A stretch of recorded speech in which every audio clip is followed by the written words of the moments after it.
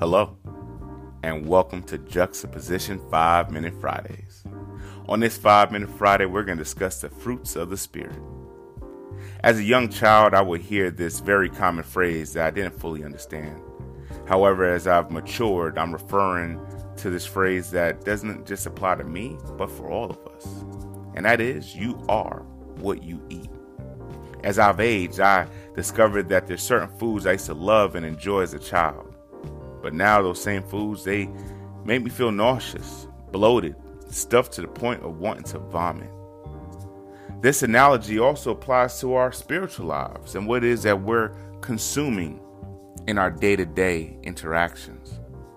Are we still consuming childlike carnal foods, or are we maturing to digesting spiritual food that produces substance?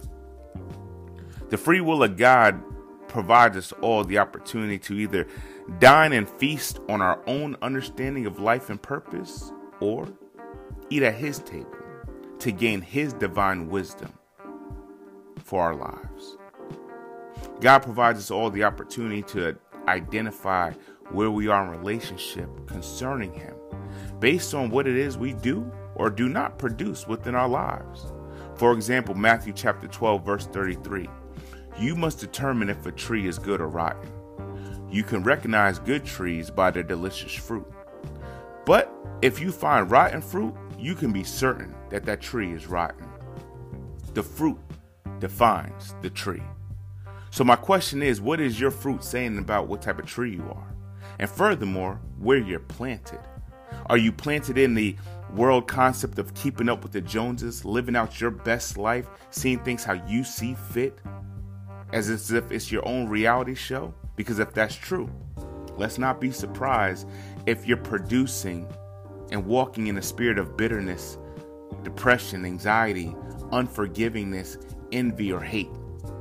All these are the world's view of lacking substance, leading to an unbalanced life. This is the rotten fruit, the very thing that draws us away from the family members that care and love of you.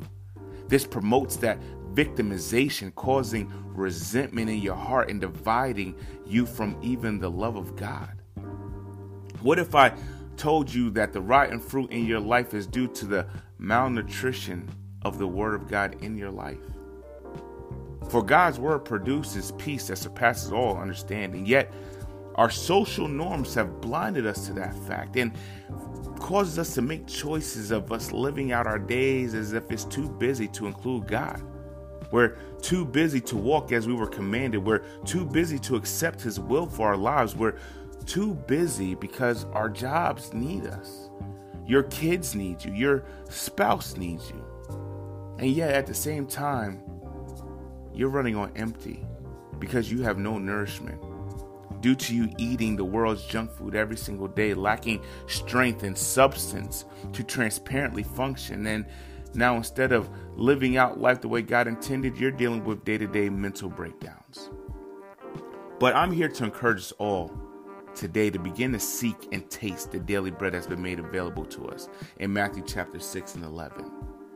And making this a daily request for us to have our Father's nutrition be provided in our lives so that the evidence of His fruit can be represented in us everywhere we go, as it states in Galatians chapter 5, verse 22 and 25.